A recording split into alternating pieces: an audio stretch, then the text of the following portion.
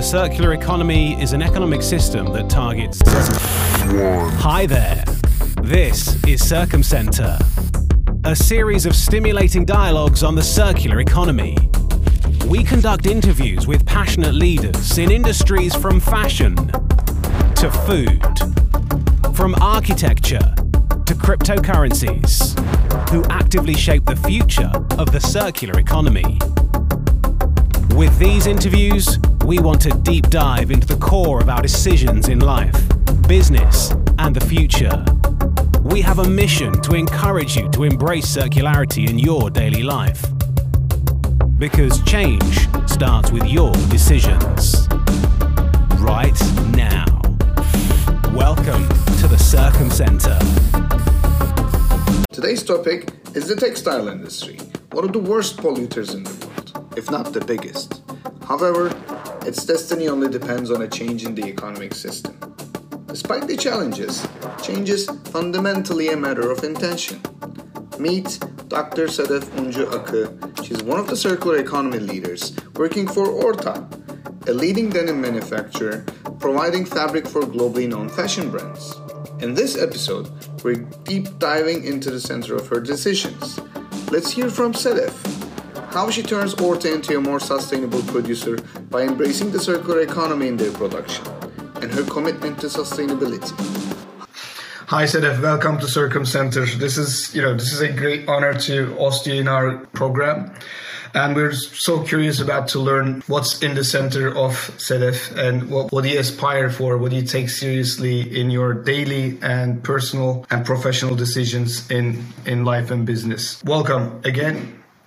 I would like to start with a question from your personal life, from your backgrounds.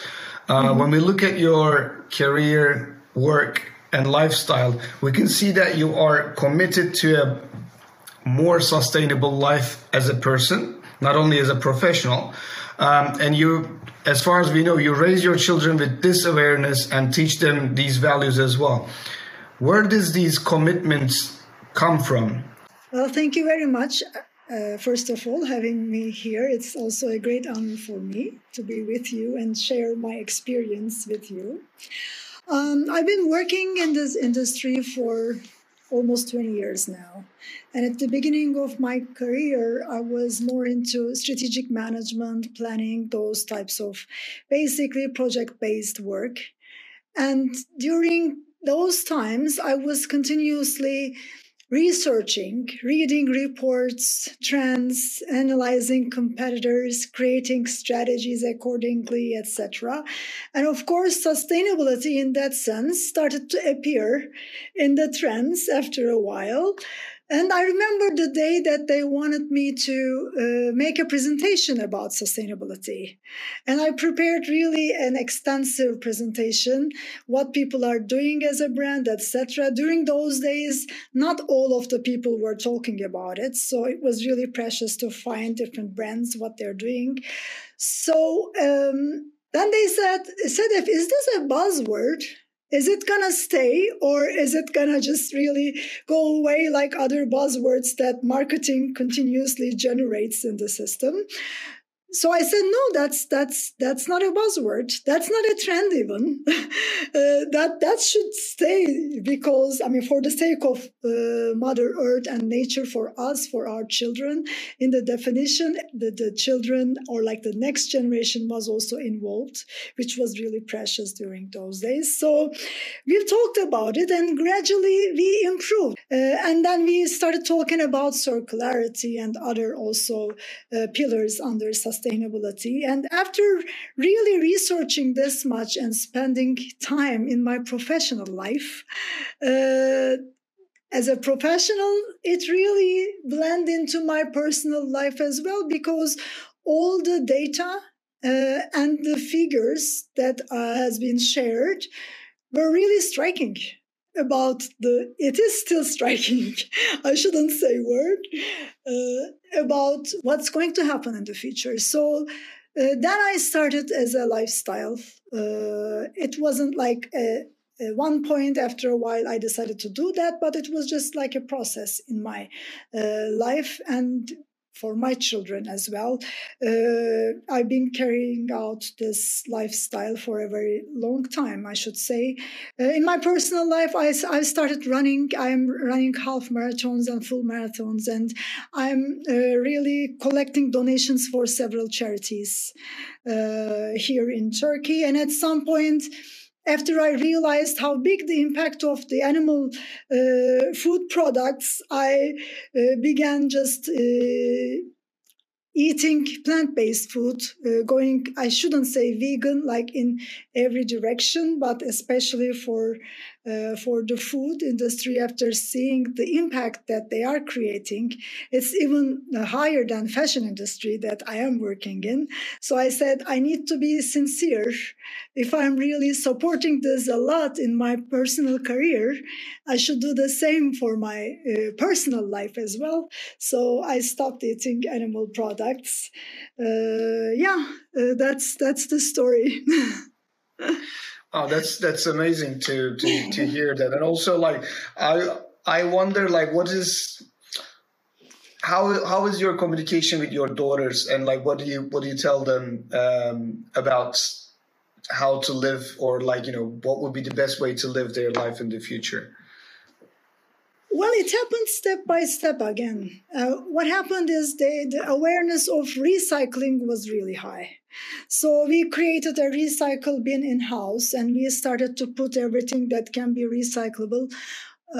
Actually, our sustainability expert at ORTA, Sebla, really mentions that the ones that we know, or like we think, the packages that are recyclable are not really recyclable. So we definitely need also a training about that as a community, I should say. But like, I mean, for as far as we know, let me put it that way, we started to recycle with the kids. And then when we saw how big the recycle bin is, we said, okay, how can we reduce these packages? Because there are a lot of packages that you just tear up, put down, and then throw away in the recycle bin. And then we started to use like containers, mugs, water bottles, I mean, the usual stuff that are really communicating around right now. So they got this like idea.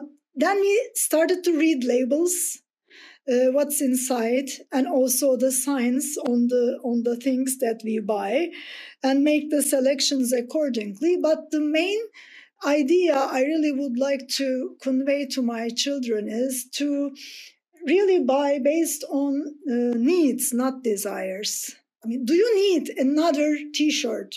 Do you need another jean? That's the main question I ask them first. And if they say yes, then we decide from where to buy. If they really want a jean with a very competitive price, then I really talk about the social part of production. If that jean is really that cheap, should we think about something else, because there is a true cost in it about that jean? And I'm really happy when they ask me, Mom, is there any like thrift shop in Istanbul that we can go and buy stuff? So then I thought, yeah, that's the right direction that they are now thinking and they are going, and I'm really happy about that. This is also great advice for parents who are raising their children at the moment. So it's like, thank you for sharing your teachings with us. Now I'm going to jump into another question and say, like, you know, in your daily life, or in your, you know, daily choices and decisions that you make, do you have an approach or method to make more holistic, you know, to make your decision more holistic in your daily life? That's what I could say. Holistic meaning, when I think about clothes, I think I can say, please use your clothes longer. It really makes huge difference. There is a statistics that I would like to share here with you. Like, if you use your garments 3 times longer, its carbon footprint decreases by 65%, and its water usage decreases by 66%, which is huge. Just 3 times longer, meaning like if you use it and just give it to somebody else, like in 2 years, if you can extend it to 6 years or like 10 years, then it makes a huge difference. Please don't really buy, or like if you can just stop that urge inside you to stop buy a new one, if you already have the old one with the memories that you have with the clothes, those are really valuable. So use your clothes longer.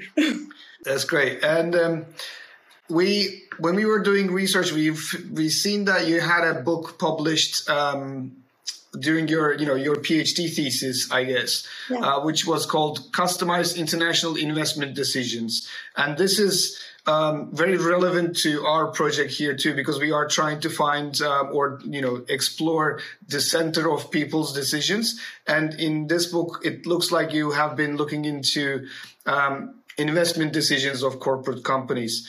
What made you, write this book, or what was the central force that was leading you towards researching this topic? Well, I'm a textile engineer from Istanbul Technical University, and then I did an MBA on top of it at Boğaziçi University. Then I said, well, I love textiles, I love management, I need to combine both, and I did my PhD in the States about textile technology and management. So when I first went there, it was 2000. And during those times, China was the only answer for all the plant location decisions or like investment decisions. And I was shocked by that. Everybody around me was talking how cheap the labor in China was. And then I thought that this doesn't make any sense, because it needs to be based on your strategy, based on your product strategy. Even if your strategy is even like cost leadership, you still need to calculate the whole cost, like the total cost of manufacturing, not only the labor cost of manufacturing.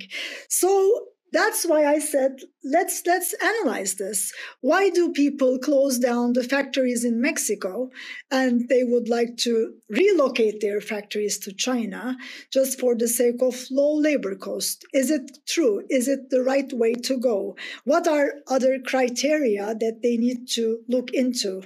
Then I created a model based on companies' strategies. The model shows you which direction to go. Let me put it that way in a very simple terms. So that's why I said customized, because all the decisions needs to be customized to your company's strategy.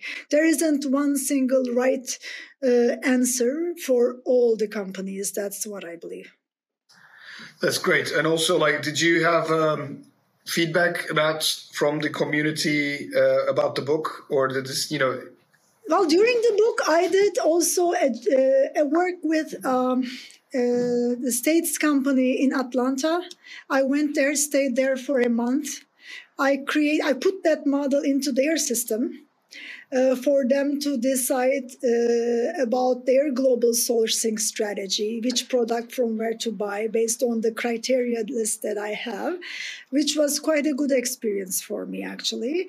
And then after that, somebody just emailed me, and I thought that was a spam email, and they said they want to publish my thesis.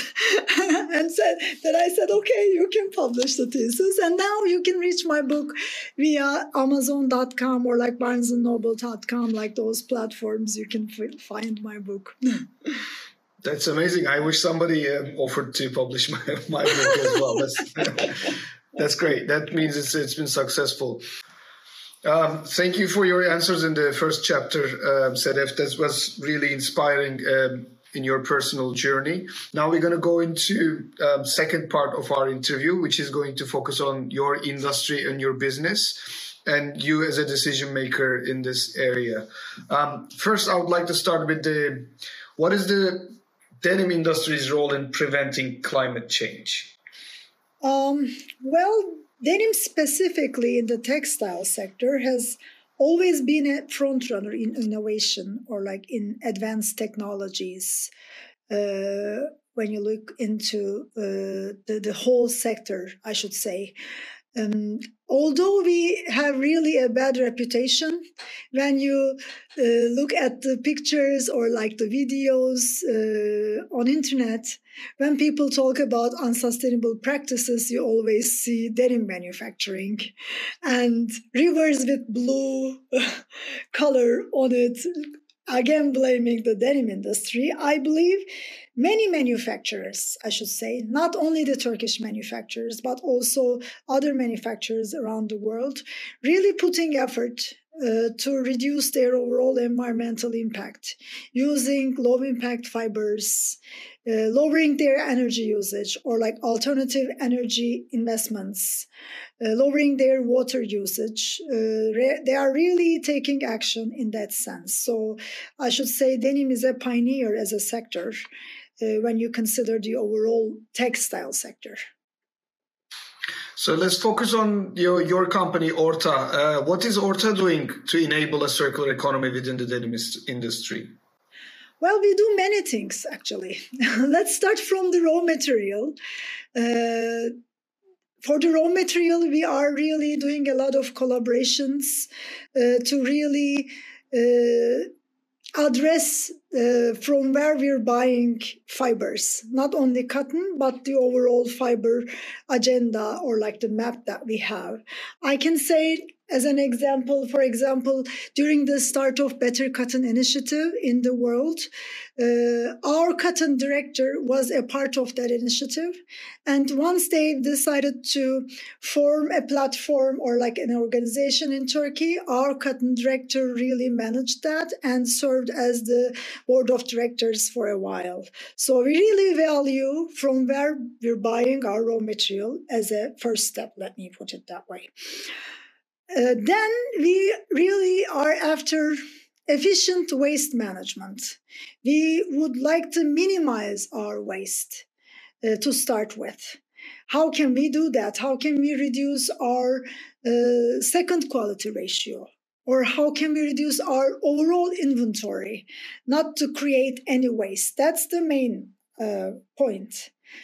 As the second point, okay, waste is there. Not only the fiber waste, but we also have a lot of different waste. We do have a waste map in-house. And how can we recycle those? We are continuously doing brainstorming in the factory, how we can reuse inside before sending it to recycling facilities. That's the second part that I can share. Of course, for the fiber part, we would like to reuse waste as a raw material in the system. And we have started using pre- and post-consumer waste as ORTA at the beginning of 2017. And from there, we are putting pre- and post-consumer recycled cotton fiber in our products. But here, we always value our high-quality standard, good performance of the fabric, and also the long-lasting characteristic of the fabric. We are always scrutinizing those three properties of the fabric in addition to using waste as a raw material. Recently, we've done a collaboration with a Turkish recycling facility called Gamma. What we're doing is we are sending our pre-consumer waste to them. They are opening that waste and cleaning them up and sending them back to us as a fiber, cotton fiber. So this is a local circularity initiative between Gamma and us. We also value this project a lot. And since Gamma is also located in Turkey, the overall carbon footprint of the operation is also really minimal. Instead of sending it away abroad, we are in Turkey, a very minimal carbon footprint. We are trying to circulate our waste in the system, let me put it that way. So it is really important for us to create a circularity ecosystem within our community. That's the main point. That's really inspiring. And in the last few years, you as ORTA and you as a person have been working on circular economy and the sustainability for long years.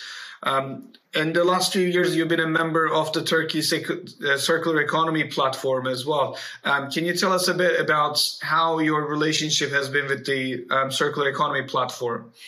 Well, Circular Economy platform has been a great supporter of our circularity practices. We've taken trainings from them. That was really valuable for us because not only about textile sector, but also what other sectors are doing in terms of circularity was really an important data for us. Or like innovation point for us to see what other industries are doing. And it's a quite good information for our brainstorming sessions that I mentioned to you that we're doing in-house, how we can really circulate the other waste materials as well. So it's a greatly valued relationship with them. And we know we always share our best practices with them. And in their reports, we work continuously together. And it's a great effort also for them to support the companies which are at the early stage of this journey in terms of circularity. So that's great. It's good to know that there's been an increasing efforts in terms of transforming other businesses into circular economy with the help of circular economy platform. And in your company, and also like for the denim industry mostly, why are traceability and transparency important? What does this mean for you at ORTA? Well, to start with, it is really important to talk about the real scope of transparency. What is transparency? It isn't just using a label saying like ethically produced or sustainably sourced, or just showing one picture of a manufacturing facility that the fabric or the garment has been produced. So the scope is really bigger than that.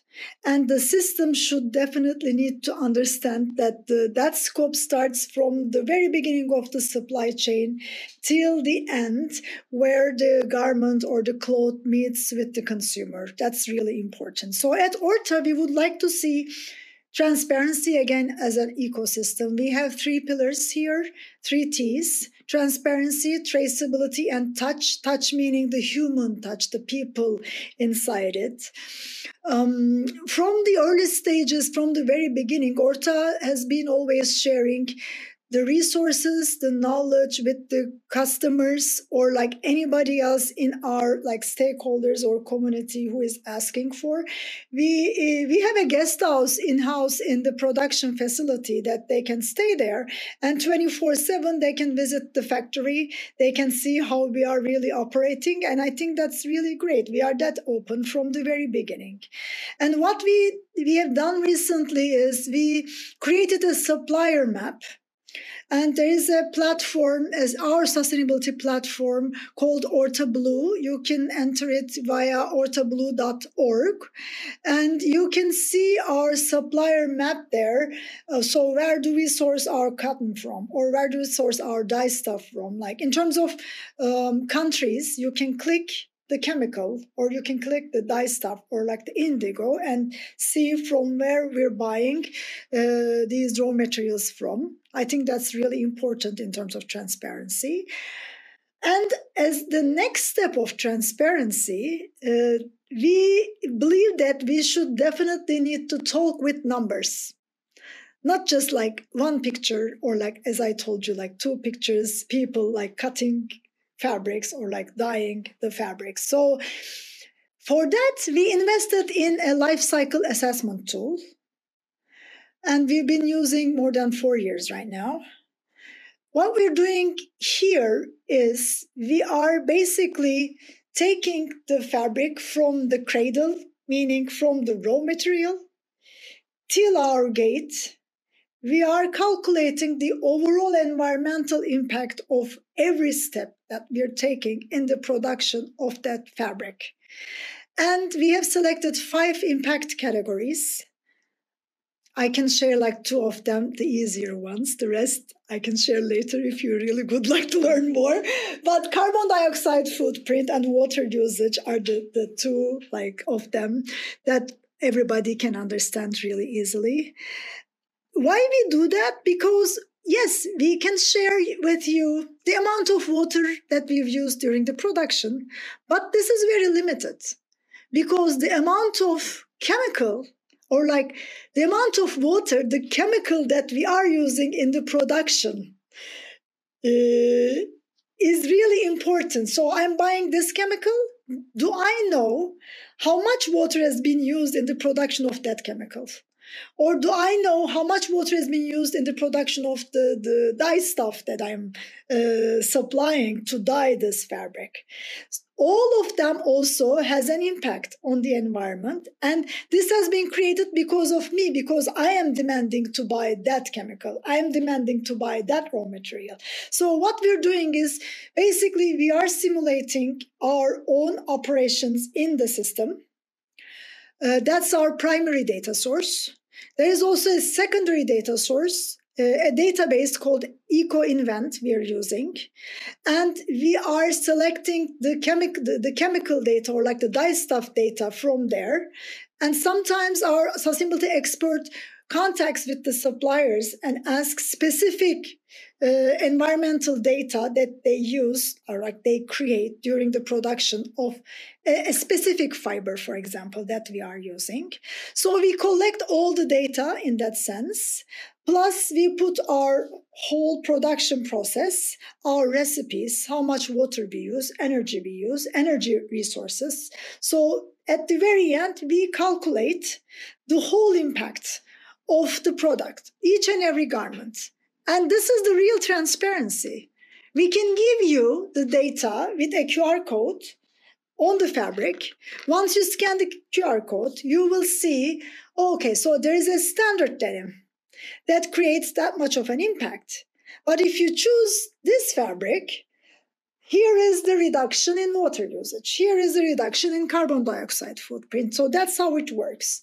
And our dream is actually to really be able to convey that QR code to consumers via brands and retailers. We really would like to see those QR codes on each and every garment that we shop from the stores, so that like the consumer can go there, scan the QR code and see the difference. It's a little bit complicated because there isn't one standard that you can compare the data that the factory is generated. So it's a little bit delicate, but I think it's better than nothing because it's a process. We should start from somewhere. And then step by step, we can really make it really sensitive, trying to reach the right data at the very end. This is a process, but it's really important to start from somewhere to avoid all the greenwashing that we have in the system right now. And it's great that it's a self-started initiative, so it's not been enforced by a government or an institution. It's been self-started, so that's also amazing and very, we need to appreciate this kind of efforts. It's really amazing. Can you tell us, like, what did you learn from life cycle assessments? How did it help you make better decisions in your production, in your business? That's a good question, because the data generation is important, but another aspect of using life cycle is you also see your hotspots. For example, so my energy hotspot is in spinning. I need to do something there to reduce the energy usage. Or like the other hotspot is in like somewhere else based on the different fabrics. So this gives us a map that we can work on. One step ahead, this also gives us a tool that designers can use before even producing the product, because their selection is everything. They make all the impact, believe me or not. Their selection, how do they really would like to see the fabric, really creates the whole impact in the system. And with this tool in our hands, we gave this to our product developers at first, really to make them play. If you put this much amount of, if you put organic cotton, what's going to happen? Fiber really has a higher impact in the overall calculation. That's what we definitely know. But for example, what's happening again here is in terms of recycling, our PD created a term called golden ratio. Why? Because the amount of recycled material usage in the fabric is really important. Once we use recycled content, we know that the spinning efficiency decreases, which means there is a higher impact in terms of energy in the overall production. But then when you look at from the fiber cultivation point of view, let's say once you increase the amount of recycled fiber usage 20%, you will not be using 20% virgin cotton. So that impact really creates, for example, from 450 to 750 liters of water usage in general, based on, of course, the weight of the fabric, it may decrease. So these data all comes from the LCA that we have. So once you give it to the product development team, they say, okay, for this fabric in this weight, it makes sense to put this amount of recycled content in the fabric, again, to keep the high quality, high performance, long-lasting attributes of the fabric. That's a must for us. We never forget that. But again, then they can make a good decision, what to do, what amount to use. At some point, we said, okay, let's share this information with all the designers in the brands and retailers. We accumulated a lot of data. I'm talking about like 4 years. Each and every fabric we produced, we calculated an LCA data. And we said, okay, let's review this data and create an app for the designers, saying that step by step, each decision that they make, if it's like the weight, for example, if it's a lighter weight, a heavier weight, or if it's an indigo dyed, black dyed, or if it's a coated fabric, not coated fabric, kind of like decisions we put, and we have created an app. You can download it from Google Play and App Store. That was really nice for us. We said, wow, that's a great tool. But at the end, we realized that nobody is using that. Then we said, oh, so this is a very scientific or like engineered based point of view. We definitely need to ask the designers how they think. They are really thinking much more complicated than us. So the ORTA Blue app 2.0, we will planning to generate again, considering all the designer input. That's the next plan.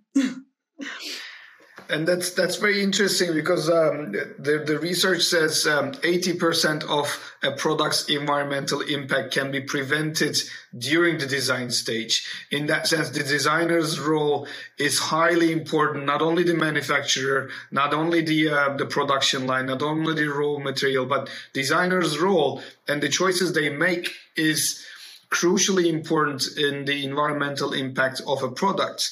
And this effort is really meaningful, but it's also like showing that there was a failure in that, in creating, because it's a really valuable tool for designers to make better decisions for their designs and design decisions.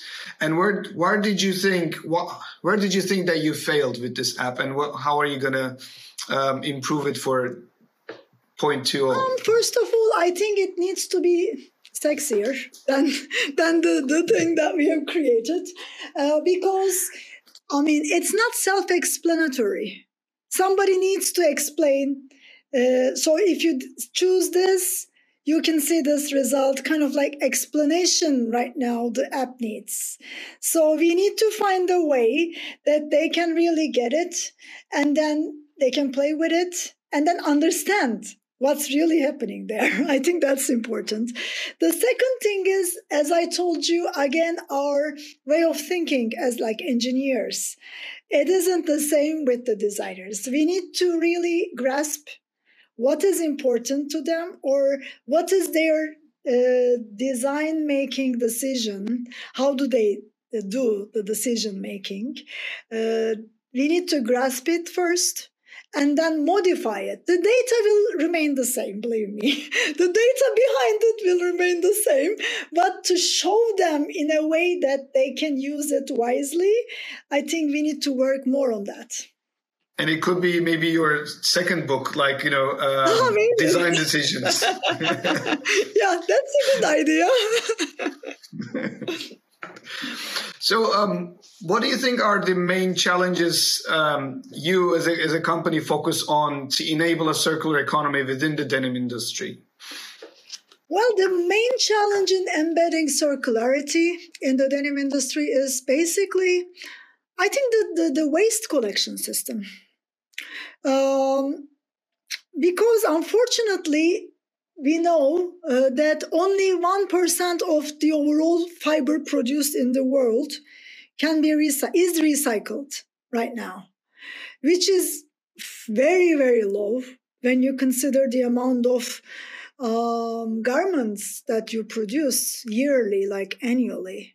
So it's very striking. We definitely need to find a way to get textiles out of the trash bins and find a way to really gain or like regain into the production system as a raw material. And here also another challenge occurs, because there are 2 or like 3 ways of textile recycling. The first one is mechanical recycling. In that mechanical recycling, it's simply taking the garment, taking the metal parts out, cutting them into small pieces, and then shredding and taking the fiber out of it, and then combing the fiber, and again getting as bale of fiber, like either post or pre-consumer fiber at the very end. There is a limitation in that, because only up to either 100% cotton or up to 98% cotton plus, let's say, 2% elastane combination of garments can be recycled in that way. Because the rest, you need to really separate different fibers from the garments, and that's not possible mechanically. And believe me, we as consumers are consuming a lot of varieties with a lot of polyester in it, tencel in it, like other types of really different fibers we do have in the system. So that's why the system is talking about monomaterials. If the designs only having monomaterial in mind, then it can be recycled in the system, which is really logical, by the way. But it is also important, for example, the sewing thread in the garment is also important, because that's polyester as well. We don't want to have any other fiber in the mechanical recycling that can generate a big mess afterwards when you just get that fiber and start to use it as a raw material.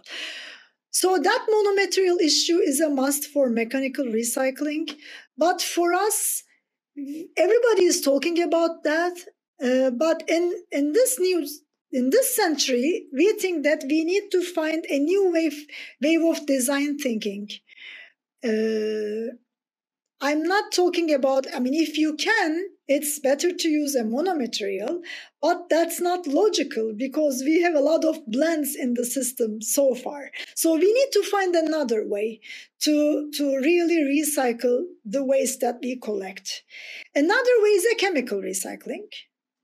And now there are several startups that can do this with a biological recycling through fermentation processes, etc. I'm not an expert on that, but I am very excited about biological recycling. The main idea is basically taking the cellulose out of the garments. Sometimes they also take the polyester out of the garments as well. Very exciting, because it's a way to really get everything that we have, putting into the system and separating the fibers out of the garments and being able to spin either a viscose or a lyocell yarn at the very end is very exciting. But the scale is still at the startup level right now, but they will grow. We've done a project with Renewcell and Levi's as an example. And this will definitely grow, and we are a big supporter of that too. Can you maybe tell us about that project that you did with Levi's? Well, they wanted us to use the Renewcell product. Renewcell, again, uses the garments, and they take chemically the cellulose out of it, and they spin a viscose out of this waste, which is really, really effective. We got that fiber, and we produced a fabric for Levi's for their shops. That was the main project, and it was really a very well appreciated project. At the very end, they were all everywhere because it was an innovation, a new kind of recycling technology, and we were a part of it. That's very inspiring, and also very hopeful that the students and the new generation is working on these issues, and there's hope for a circular economy in the future. So let's focus on ORTA, and in a nutshell, how can we say, like, what is in the center of ORTA as a business? Well, after the pandemic, I should say a resilient system that we definitely are creating. And we have decided to abandon or refuse the growth culture. And we would like to more focus on the value-added, long-lasting, good quality products. And we are redefining the definition of value in that sense. It's not just the economic value that we create. Even in the definition of sustainability, there are 3 pillars: economic, environmental, and social. So we as a company also need to take into account all 3 pillars: economic, social, and environmental, which is really important. So the health and well-being of ORTA family and also other stakeholders around us are also really important. So with these 3 pillars in our backbone of the strategy, we are now working with that system, I should say. That's very straightforward and understandable. It's very inclusive as well. So it's not only focusing on one pillar, but also covering on a broader range.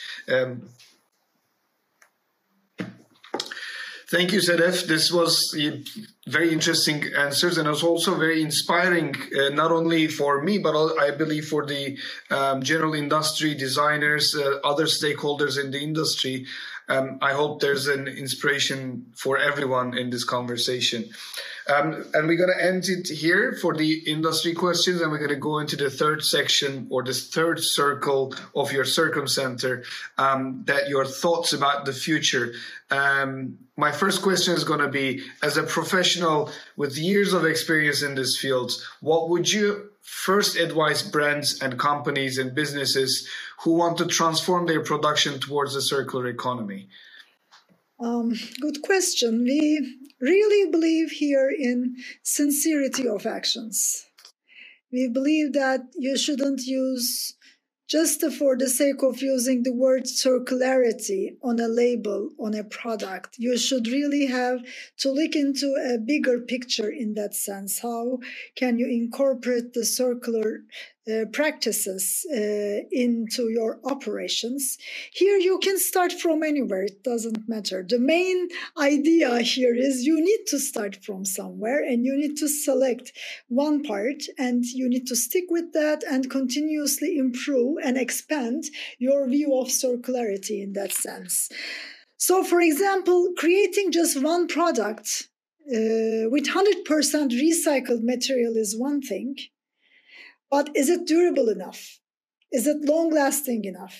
How is the quality of the fabric or the garment or the jean that you have produced? These are also the questions that you should ask right next to your circularity questions. So here we believe you can increase your impact, environmental impact, for example, if you use 5% or like 10% of recycled content in overall of your production. That's the main thing. You need to increase your total impact in circularity with this way of looking into that concept. And also you need to consider your waste system, your hotspots. You need to use your waste efficiently. And also at the beginning, you need to use your resources efficiently. The first aim is not to create waste. Then you need to minimize waste. That's the second part. That's important. So putting circularity at the heart of your operations and to start from somewhere is the main thing that I can suggest. And you meant with having one product with 100% recyclable material might not be as big as an impact of including 5 or 10% of recycled material in overall production might be bigger than that. Is that what you meant? That is true, because let's say you have produced one product 100% recycled, and this is only your, when you think about your overall portfolio of products, this may be a capsule collection that you put on the shops. But the main production is the rest. The amount that you sell most are like the other parts of your collection. Okay, you have one product, one capsule collection, but let's say that's the only 5% of the revenue or like number of items that you have sold so far. So when you consider the overall production or like overall number of items that you have sold as a brand, it's important to increase the recycled content in the overall production. That creates a higher impact rather than having one capsule collection, having a big sticker or like label on it saying that this is 100% circular. It's not only the product, the system itself, the company itself also needs to think that way. That's really important. And that is, as you said at the beginning, the sincerity of action is at the center of that approach. Yeah. So what do you see in the future for denim industry and its contribution to sustainability? Well, denim really appears as a pioneer to create sustainable solutions. I believe in that to start with. But as ORTA, we believe in the power of startups in this century. We cannot do all the innovations in-house. That's impossible. So we need to create a system, a network that really feeds themselves and create that innovative culture mindset to really serve circularity at the very end. We need the power of startups in that sense. And I was really shocked when I saw, I don't know if you have seen the company Milo. It's a plant-based leather company, let me put it that way. There was an article in, I think in New York Times or like Wall Street Journal, and I saw a picture that they said, it's our new way of manufacturing. And on that picture, there was just racks of mushrooms it was shocking and very inspiring to me that for so many years we are doing manufacturing with huge machinery. I don't know, like the length of the machinery by machinery, like different steps of processes, etc., and the huge land that we cover to produce like 1 meter of fabric, versus racks of mushrooms using biology and creating a surface from mushrooms. That's very exciting to me. So that's the future we need to go. That's very inspiring. I didn't know about that too. My next question is what needs to change in the denim industry to create the most significant environmental impact for the future? The mindset, of course. That's how I believe, the growth mindset. The bigger, the better. The more, the better. That's the mindset. Also, the economic GDP that we're talking about for countries as well. It's not only for the factories or like for the companies, but for the countries as well. They always like rank themselves based on the GDP growth, for example. And it's very out of fashion, or it should be out of fashion. For so many years, like the first industrialists created this. And there is a curve like the Kuznets curve. I don't know if you have seen it. And they believe that as growth increases, the system cleans up itself. And once you have seen the research, they said when you reach $8,000 GDP per capita, it will start to clean up itself. And when you really reflect it to today's environment, it's equivalent to $17,000 per capita, which is huge. And it's proven that it doesn't clean up itself. So we really shouldn't think in that way. We really need to think in a balanced way with like, of course, economy is really important. I mean, that value, we're not non-profitable companies. We want profit. That's for sure. I am not really disregarding that. But next to it, we need to really consider the social value creation, the environmental, the cultural value creation, and it all needs to be in balance.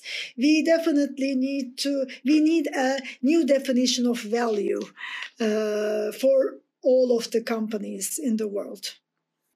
That new definition of value is really important in all parts of business and the culture, I believe. That's very right. And as you said, the industrial mindset has brought us to this point because that's like as in infinite growth, as in infinite resources that we have. And we are thinking that the world is not going to last. And we are at this moment, we are realizing that things are not infinite. And there's an end to the resources and the supply chain that we could have. And you were saying in our conversation that it could lead into overconsumption and overproduction in that regard as well. Yeah, definitely. This leads industry continuously to aiming for overproduction. Once you put growth on the radar, like as a goal in front of you, you always want to produce more. And also when it goes to the consumer, you are really giving a lot of like into the system, those garments, like overproduced garments, and they are consuming more. So we need to say stop to this system. Yes, that's for sure. There's no place for this in the future, as you say. So when we think about this is in the industry level, and when we think about the consumer or like the personal level, what is the biggest misconception that consumers have about sustainable denim or circular economy in the denim industry? Well, the misconception is basically the greenwashing, the sentences or like the proposed things that are written on the labels of the garments. We know that very few amount of them are true. And most of them are just for the sake of using those buzzwords on the label. And consumers, they don't have that training, maybe I should say, or like that knowledge to really go behind those sentences and research more if it is true or not. That's really important, and they are not, I mean, I shouldn't say they aren't, but not most of them are on that stage yet. There are people really scrutinizing what's written on this, and there are websites that are showing us the results of their research about those brands, and there are people following those websites, but very few. So we need to really increase that amount to really reduce the misconception in the system. To enable a circular economy in the future, what will be the most significant change that users can do in their shopping habits? Fast fashion, and I shouldn't say maybe fashion, but fast everything, or like big everything, as I've mentioned before, in terms of mindset as well. That throwaway culture, and buying a t-shirt one season, and since you've used that t-shirt, put some pictures on Instagram with that t-shirt, you can't use it anymore, like in the second picture. That mindset, we definitely need to change, that's for sure. So we always aim for immortal products through circularity or not. They can live with us. They can have, I mean, we can have memories with these jeans or like those products. I remember my first Loft jean. I don't know. I mean, it's a Turkish brand. I don't know. Not many people may know, like outside Turkey. I remember how I really wanted to buy that. I remember how happy I was when I had that jean and all the things that I lived through when I was wearing that jean on me. It's really priceless to me to have those memories. It's really important. It should be important for people to keep these memories and also the garments with them as long as they can. I can also comment from the manufacturer point of view. It's the same for the concepts that we create. Collection by collection.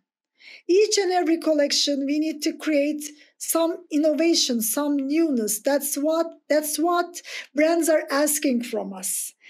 And that, to me, is also insane, because we are consuming the innovation that we have created in one collection in, let's say, 6 months.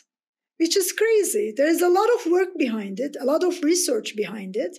But every time you present something, brands and retailers are asking, oh, so what's new? Nothing is new.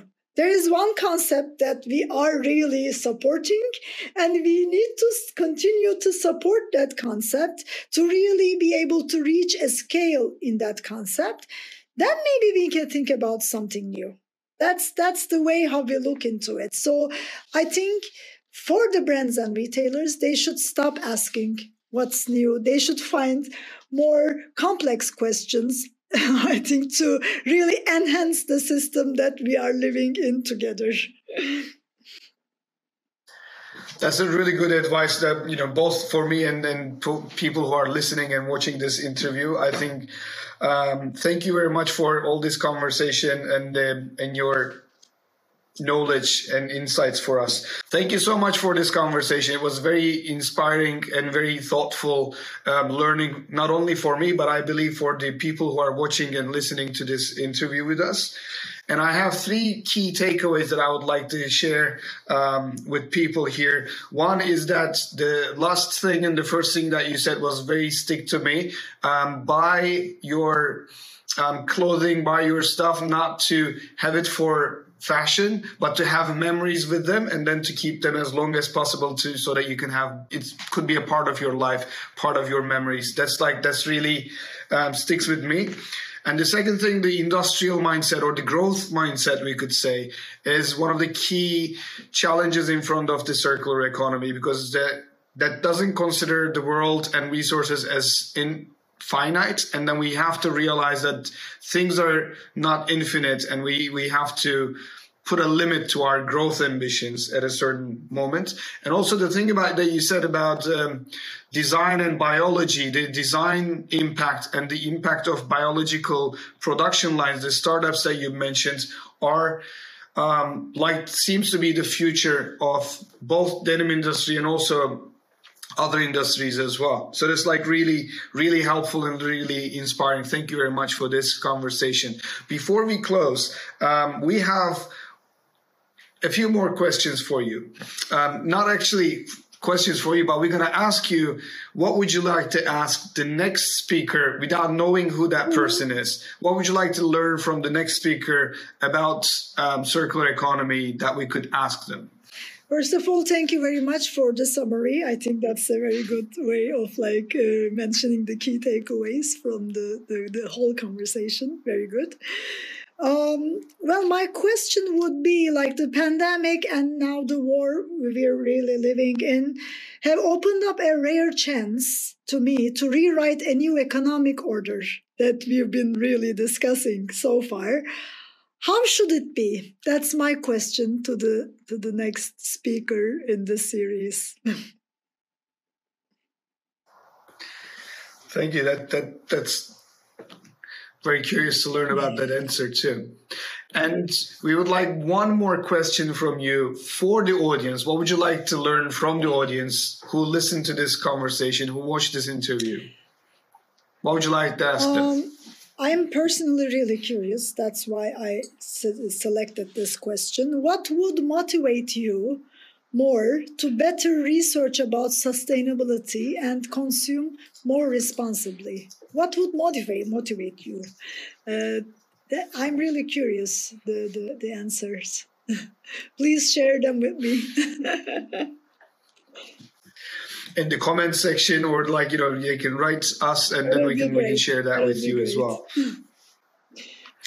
Thank you. And the final thing, what would be your one statement about how the center impacts the outcome from your perspective or in your industry? At the beginning you said, since your actions is in the center of ORTA, and the center of your decisions is also about sustainability as a lifestyle, what will be the center and how it would affect the outcome in a general sense? Well, it is essentially a question of design, I believe. So the major decision in our industry is to switch from the generative design to a regenerative approach. How are we going to do that? That's the main question. That's amazing. Thank you very much. Thank you for really asking me to do this series.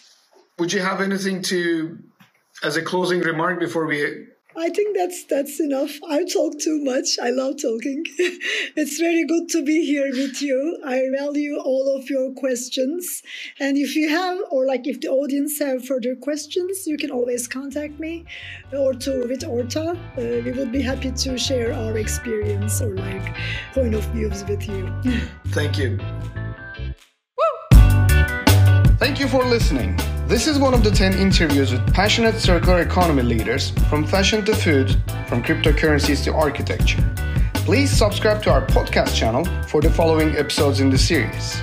You can also subscribe to our YouTube channel and hit the bell button to watch these interviews. For more information, visit our website at www.circumcenter.world. See you at the next Circumcenter episode, discovering the center of your decisions.